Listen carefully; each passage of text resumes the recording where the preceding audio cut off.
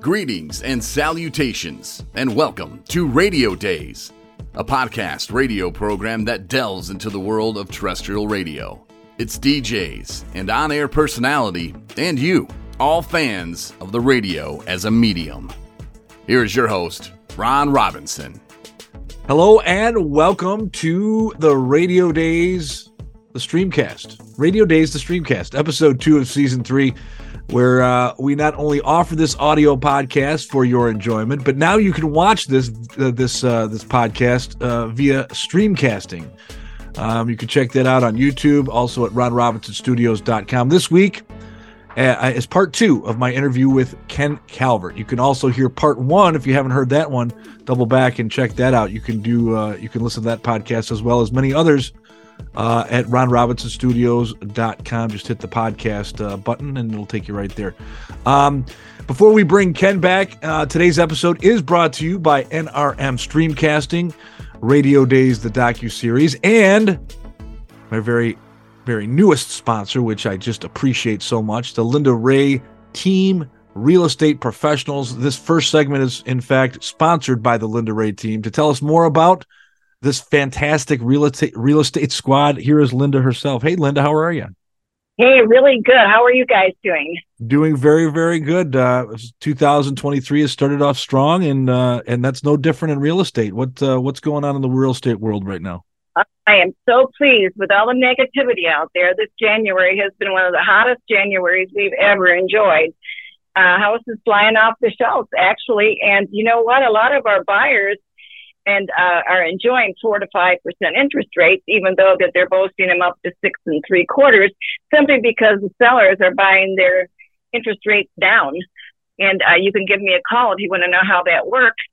And there's just a lot of houses selling, a lot of houses of all price ranges, a lot of people putting their houses on the market, getting ready for the new season. All right. Well, you can see the number and the email, the web address there on the screen. But for our audio listeners, how can they get in touch with you?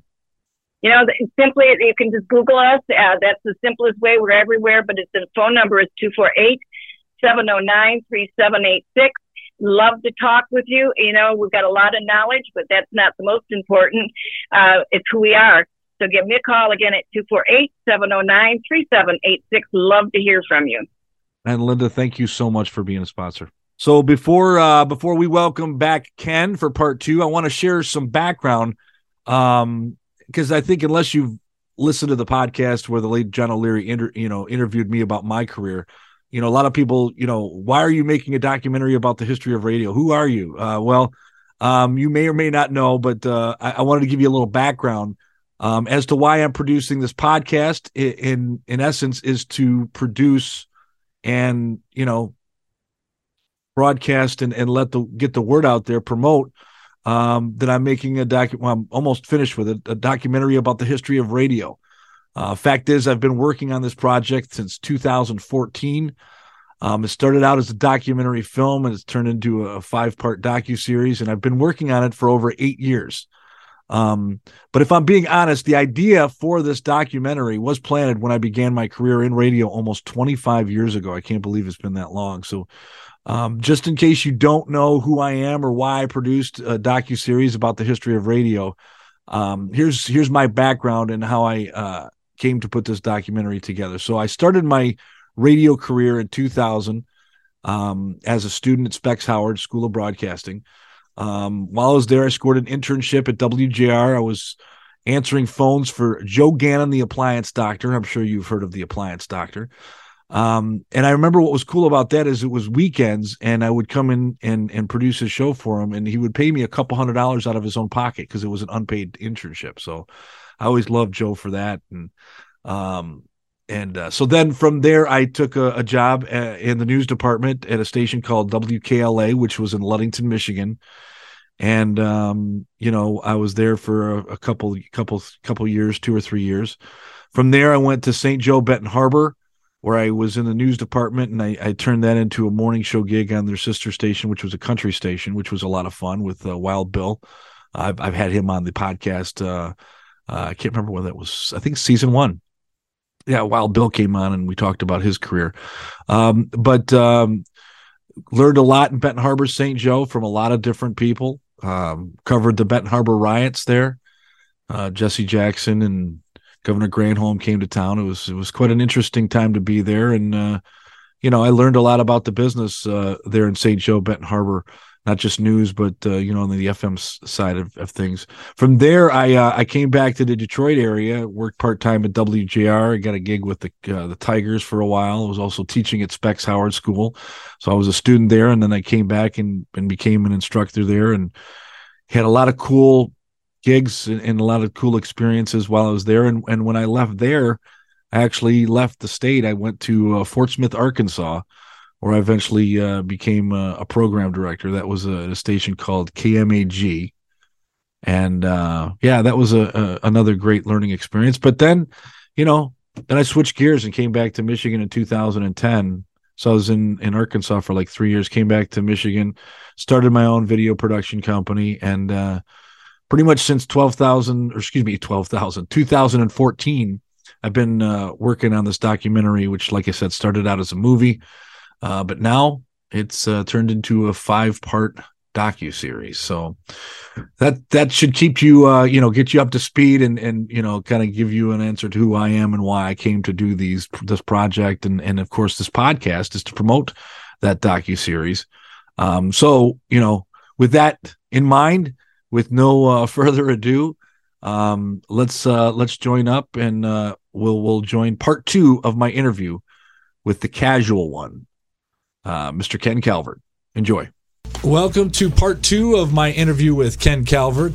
This segment is brought to you by Radio Days, the movie, 101 Years of Radio, where you can find more information out at RonRobinsonStudios.com. As we kind of ended off at the previous segment, Ken, we were kind of moving on to your WRIF days. In 1981, you, along with, you mentioned earlier, Karen Savelli and a couple other people, you guys were kind of handpicked to make this all-star team at WRIF. Why did you leave the record industry to come back into radio? Could you talk about that? I was in my kitchen in Chicago, and I just gotten home from a road trip, and maybe Johnson just got me at the right time. But I was literally standing in the kitchen. Phone rings. This was pre any phone identification. You answered it when the phone rang. Right. Hello, Calvert, Johnson here. You're coming home. And I said, well, let me look at my book. I may be in Detroit. And he goes, no, you're coming home. There's an opening at WRIF, and we're putting the band back together. I said, Jim, I don't know if you've noticed, but I have a job, a good job, and it's with CBS Records here, and I'm living in Chicago. Quite frankly, I don't know why I would come back to want to do radio, because he said, we're putting the band back together. It's you, Arthur, Karen Savelli, and I believe at the time it was JJ and the Morning Crew. It was Jay Brando who was doing middays. Wow. It was Arthur doing afternoons. Michael Stevens was in there somewhere, too. Michael Stevens was... he already gone? I think he was already gone, Buzzy. I think he was already gone. Sorry. But anyway, I said, okay, I'm flying into Detroit. I forget I was working a record.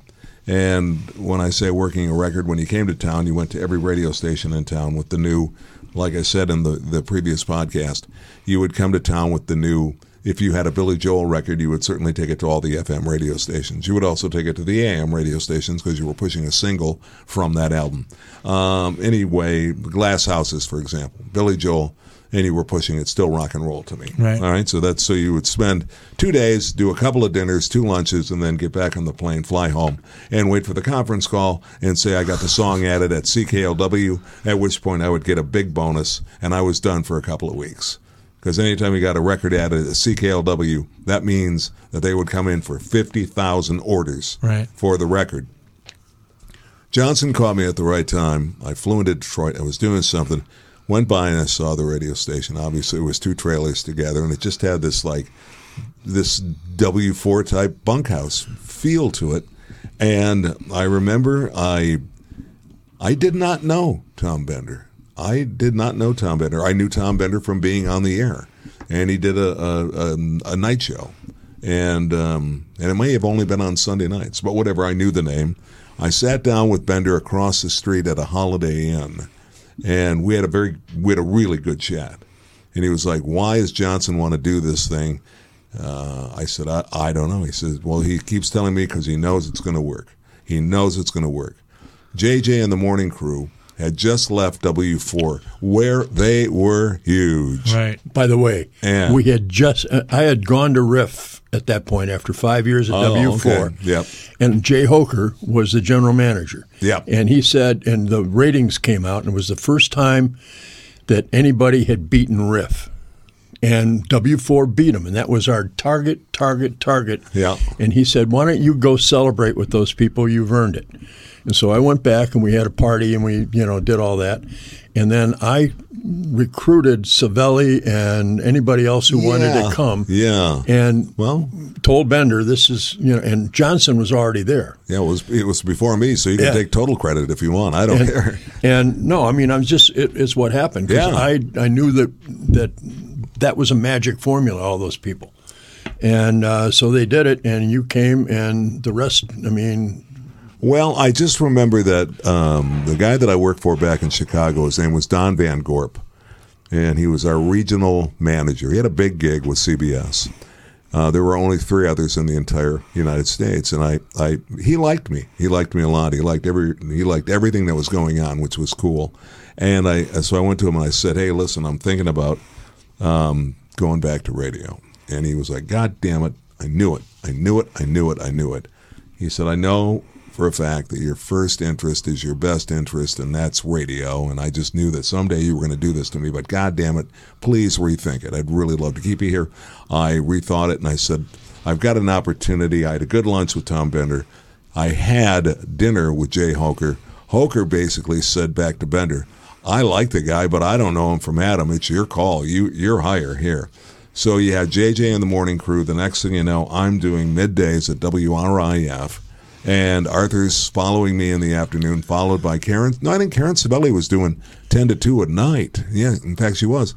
And I can't tell you I know that I was there before Steve Costan, so I don't know who was doing 6 to 10, but I'll tell you who it was. Carl Coffey. Carl Coffey. Yep. It was Carl Coffey. And so Brando got bumped to the all-night show. Carl Coffey went to 10 to 2. And now we had the lineup set up and ready to go, and indeed, off we went. And I got a few phone calls, like, what happened to Brando? But nothing overwhelming, nothing big time. And I asked Bender, I said, "Are you getting hammered by who's this guy doing?" And he said, "No, people are like, you hired Ken Calvary, that's, more of those, and then what'd you do to Brando?" And Brando's such a great guy. He's a really good guy. And it was actually the best thing that ever happened to him, because he ended up going back to Flint, where he was the king of the market in radio, and got his job doing the news, became the Bill Bonds of Flint, Flint News. I mean, it was amazing. So one of the things you were known for at Riff is the crossovers with Arthur P. Yeah, too. and it was only because it was Theater of the Mind that came. Right. We had these brand new, but when we moved from the trailers into the brand new building, we had this floor to ceiling glass, and it was just wonderful. Although I love the trailers, because if somebody was running down the hall, the skipper or the record would skip. And I remember one time we used to open the windows on a day like today, and it was no screen, just the window in the back of a trailer. And I remember one time a squirrel jumped in when Arthur was on the air, and he flipped out, and it was just great radio. And it was also cool because at the same time, I always wanted to work for an ABC type radio station. We had to do the network news at the top of the hour, and we had to learn how to back time. So, you kind of go 3, 2, 1 and go. Coming up on the other side of ABC News, I've got Journey, I've got some Billy Joel, I also got Twin Spin from the Beatles. But right now, let's check in. Right now, it's, and all of a sudden you get this, you get this little chime through your headset. Bing, bing, 3, 2, and then from New York, I'm Don Sauce. I was like, how cool, I'd nail it every single time. So we were rocking and we were rolling. Arthur was notoriously Arthur. I never got to see him coming in at the trailers because I was looking into the backyard. When we were in the new building, I could see Arthur coming in. And Arthur was never on time. And Arthur always drove a convertible. And Arthur was always just blowing right by the gatehouse. and he would swing around, and I could see him swing around. He'd park, and he'd come through the back door and just come blasting in. And I remember he was one that he got up about 15 minutes before he was on the air. Come in wet hair. About 15 minutes. Yeah, he had this big glorious perm and this huge Billy Gibbons beard. And he'd come through the door soaking wet, right out of the shower. And he would say to me things like, "Why do I do the things I do to myself?" And I said, "Why do you?" "I don't know. That's why I just asked." And he would snap at me. And I thought, "Why are you snapping at me? I just asked you an honest question. Why do you do it then? Why stay up so late?" "Oh, I don't know." But anyway, I can't do them today, but normally I can. Anyway, after a while, it started to piss me off. I mean, it was like, God damn it, how hard is it to just show up for your job? I wanted to say it, but I knew I could not say that. There was no way I could say that to Arthur Penhallow. Anyway, I thought, well, if you're not going to be here, I'm going to introduce you. I'm just going to make fun of you. You know what I mean? And so I thought, and then I just decided that the best day to do it and throw it back in his face was on Friday. To kick off the weekend. And I was looking for a reason to play this song by Jeff Beck and the Yardbirds. And it was a boogie-woogie tune and called Jeff's Boogie. And so Arthur I took this piece from the Moody Blues, and I just sort of created this. Ladies and gentlemen, the staff and management of WRAF have assembled here in the hallways. Every member of the staff, including upper management, middle management, lower management, everyone in the building is invited to participate. How did I dare say invited? They were charged. They were whatever it was. You just made a huge word salad about the introduction. But it was anyway. Staff and management now with their heads looking firmly down is. The mission statement here is to simply never make eye contact with the great poobah of the crown. I said, as we speak right now, I'm looking at eight. What did I call them? What were the manservants called? I can't believe I can't remember. But it was the manservants ever so carefully now heading out into the parking lot. We are now waiting on Arthur Penhallow to arrive on the premises. Always a little bit late, but he's usually better when he's late. And I said, I'm sure the ladies can attest to that. And the Samoan manservants are now, and they were like, and we had this Seventh Sojourn from Moody Blues playing in the background. And he would, like I said, they're now walking out to a 1963 Econoline Ford van. I said, it's airbrushed, and on the side it says, if this van's a rockin', do not come knocking. And the license plate says, don't laugh, your daughter may be inside. Oh, man. You don't dare say that now. No. Believe me, that was so non-PC. Sure. Oh, yeah, it was a different time. No calls on that back in the day. Anyway, I would then wait for him to come in, so I just had to keep making it up as he went along. And then finally somebody would give me the cue that he was actually on his way in, and we would have the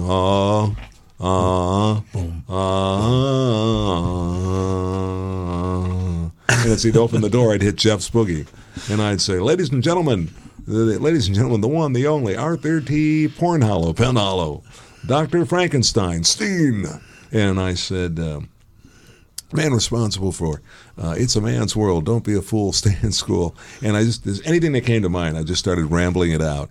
And I said, this man was once seen at a miniskirt convention wearing chrome-plated clown shoes. That's hilarious. And I remember that was the one that people would often remember. And so I wrote him every single week. I just absolutely wrote every single minute of it, and it became iconic to such a point where they could break down the cume for that quarter hour, and it was beyond nobody had ever seen anything like it. And people often ask, what did you do with those? And guess what? No clue. They're long. No. Nobody thought. It's so bad that we worked in that period of radio where everything was done on tape, and it was before they were taking tape machines out of the studio because they were just in the way. Special programming on the weekends was played on reel to reel, and it got so that they could do it from another studio. Right. So you could put in, what did they call those cassette tapes? They were trackers or whatever that you had to have rolling. You had carts. There's carts. Well, no, there was. It's called a skimmer. Oh, okay. And on one side was, at the tone, the time will be 12:22 and 30 seconds. Beep. At the tone, the time will be 12:33 and 40 seconds. Beep. And that was in one channel. And in the other channel was the actual radio broadcast. But it was running at such an incredibly slow speed that you could. The only reason why they used it was to mitigate the fact that you did not say a certain thing at a certain time when a listener would call saying, he said shit on the air. When about? He said it was right around midnight, and they could go and listen to this thing, and they'd never find it. So it was just stuff like that. But anyway, I never kept one, and my kingdom, I still to this day get letters for it. But you got to realize the people that were rocking it 70, 75 years old now, and they're still looking for it, and so am I. And the same thing with Chuck Roast. I don't have one Chuck Roast cassette. Now, I say that letting you also know as well that I have hundreds of cassettes in my basement, but I have no clue. I didn't mark anything. They're just cassettes. So I don't know. But I'll transition that in because also when you were at Riff, that's also when you got approached by the Pistons, didn't you? Well, I'll tell you. And so, yeah, the final part of my legacy going from W4 to all the other radio stations to WRIF, the best time of my life, was the fact that I believe that Buzz and I on occasion would just say, we got nothing going. You want to run out to the Pistons game? The Pistons were playing out at the Silverdome at the time. And we'd go out, and tickets were $5. But they had the main event. And the main event was a really cool bar. It was a great place to have a couple of beakers, a couple of see-throughs, and then go down and watch a little of the Pistons action. And at that time, it was the Ricky Mahorn we had traded for, and a couple of other things that had happened. The fact that they made the Lane Beer trade, and so I was out there, and we were sitting. We always had great seats. The station had great seats. Yep. And so we'd always just take the station seats. I think we were 5 or 6 rows up, and somehow we started communicating with the guys at the scorers table. And I think Joe Nune was a buddy of yours, and Joe Nune. So next thing you know, I'm upstairs at the main event lounge, and Gary May, who was the voice of the Pistons, sits down, and I did my impersonation of Gary May. And he said, that's pretty good. If you ever, if I coach football, and you could fill in for me during the exhibition season. I said, oh, okay, I'd love to. And so did a couple of games that year in the Silverdome, and I was terrified, but I knew if I just did Game Show Ken, Well, ladies and gentlemen, at this time, we'd like to ask you to please rise and join us in honoring America as Dr. Tim Coldiron will perform our national anthem, And at this time, let's meet some of the world's greatest athletes. Well, I just added that. He didn't have that. And somebody would hand me a sheet of paper with the starters on it. And just the starters. Don't read the whole team, just the starters. Got it. So I got through that, and that was the year that we had drafted Dumars and Rodman.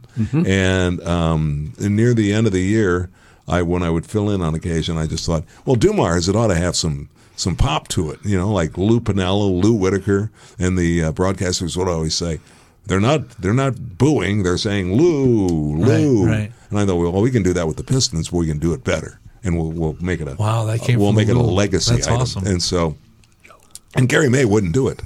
Gary May did the full next year. He did his own, and he just would say Joe Dumars. He would not do it. So when I would fill in, I'd go Joe Dumars from Isaiah Thomas, and then I'd shut up and get out of the way.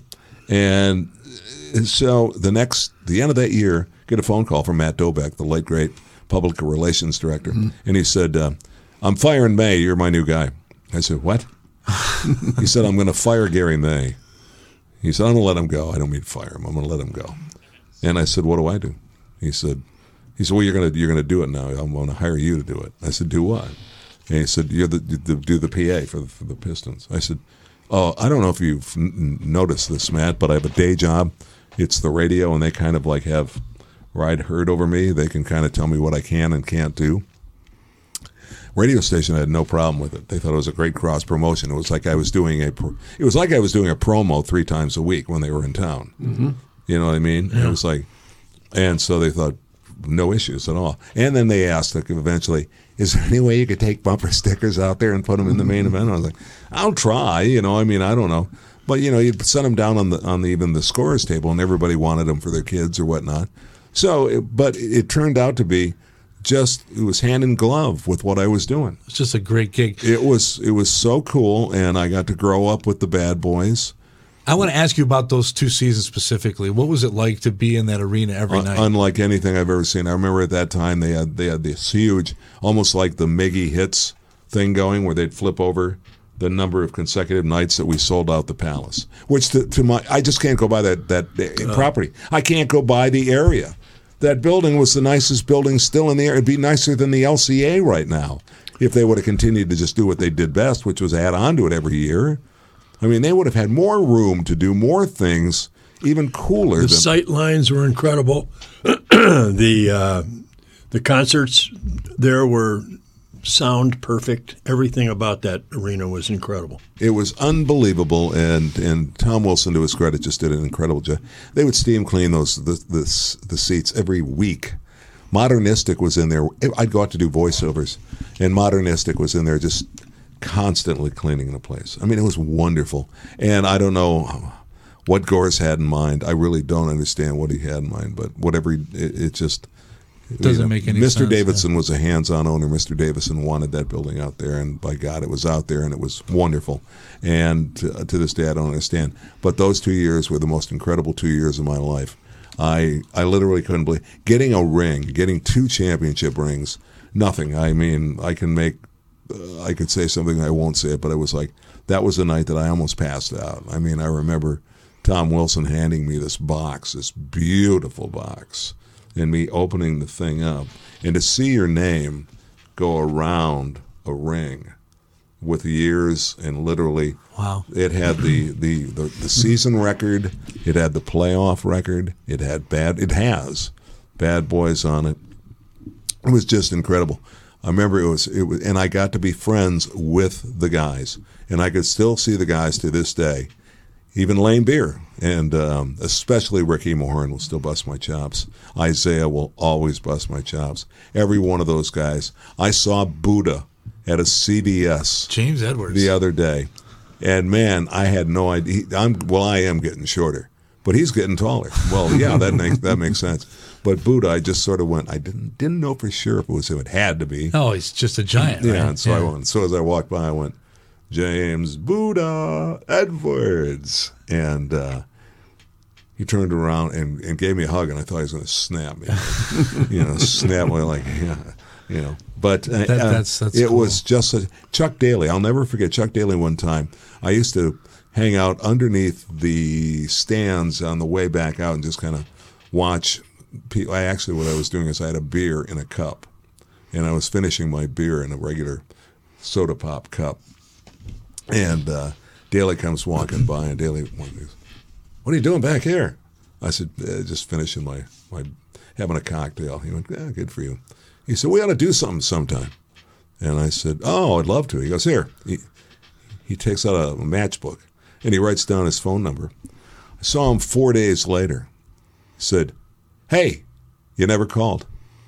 And I thought, I didn't think you were serious. You're Chuck Daly.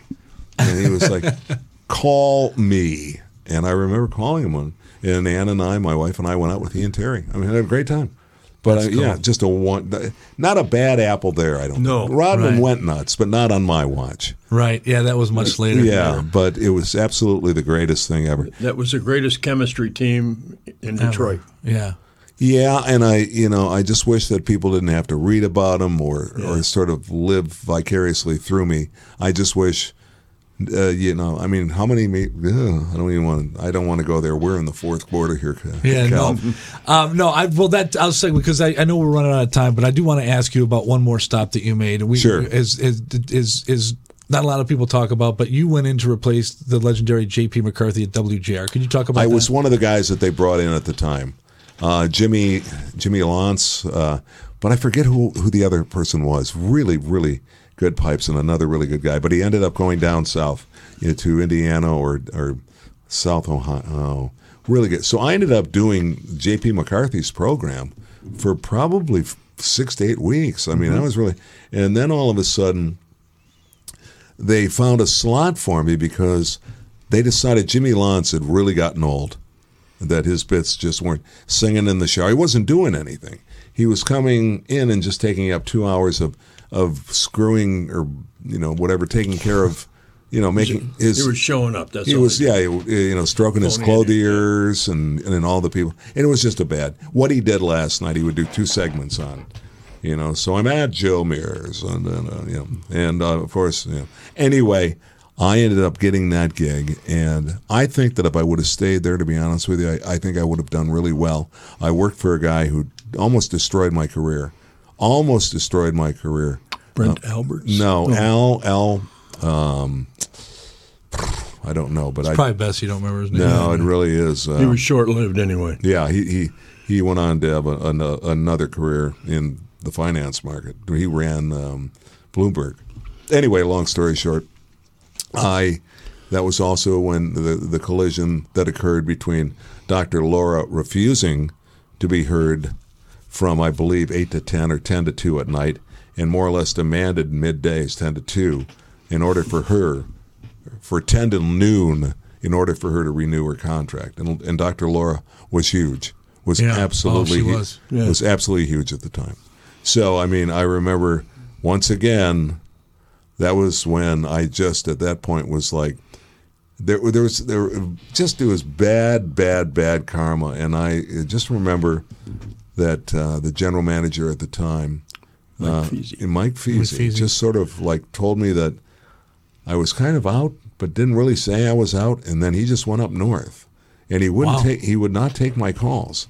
Yeah. And my producer, and just a brilliant kid, great friend of mine who passed away suddenly, Kevin Collard, no one championed me more than he did. No. He saved everything I ever did. Now, there's a guy that all my stuff is on Dad.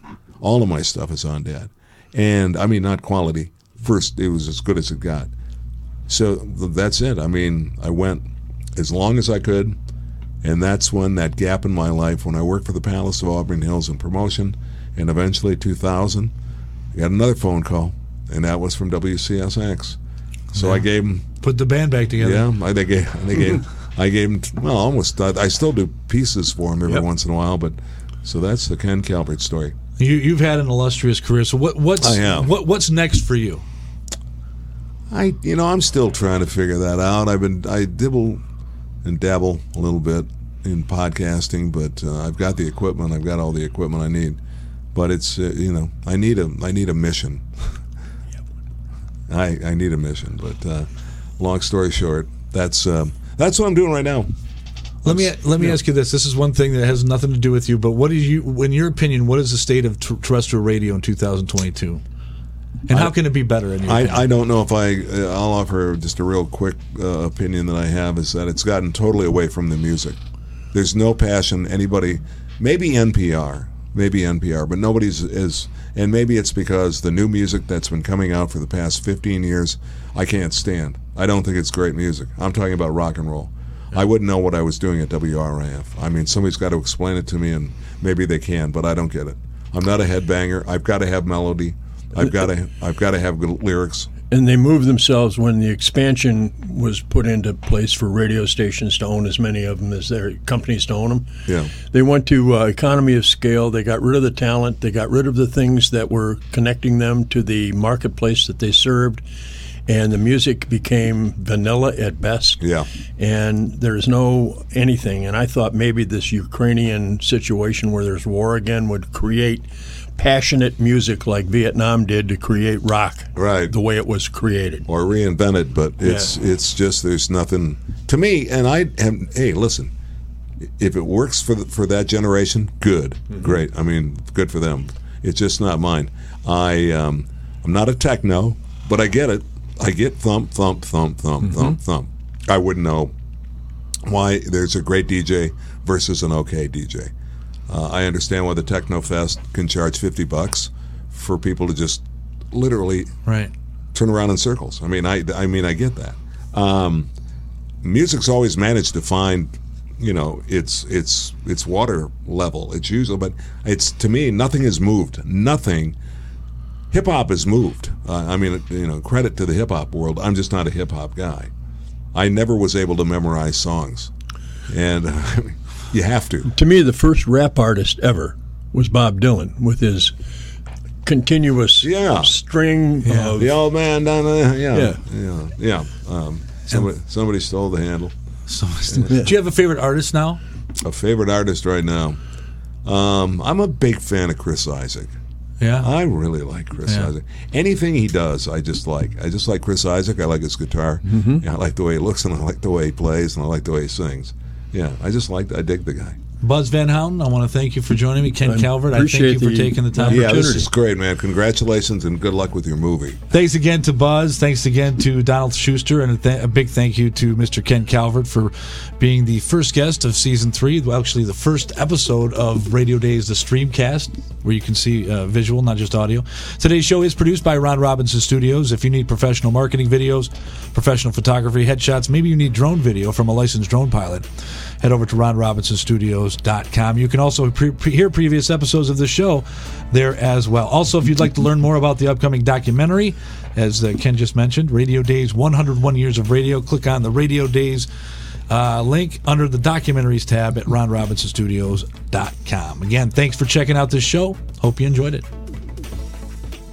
Ken, thank you so much for coming on and sharing your radio story. It's been an honor to get to know you in this process. Thank you so much. Thanks again to Ken, and thank you for tuning in to Radio Days, the Streamcast. Today's show is produced by Ron Robinson Studios. If you need professional marketing videos or professional photography, headshots, maybe you need drone video or photography, head over to ronrobinsonstudios.com.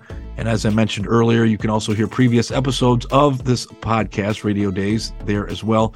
And if you'd like to learn more about the docuseries, Radio Days 101 Years of Radio, click on the Radio Days the Movie tab under the Documentaries tab at ronrobinsonstudios.com. Thanks for checking out this show. I hope you enjoyed it. Tune in next week. We'll have another fantastic guest right here on Radio Days the podcast. Until next time. You can't go! All the plants are going to die!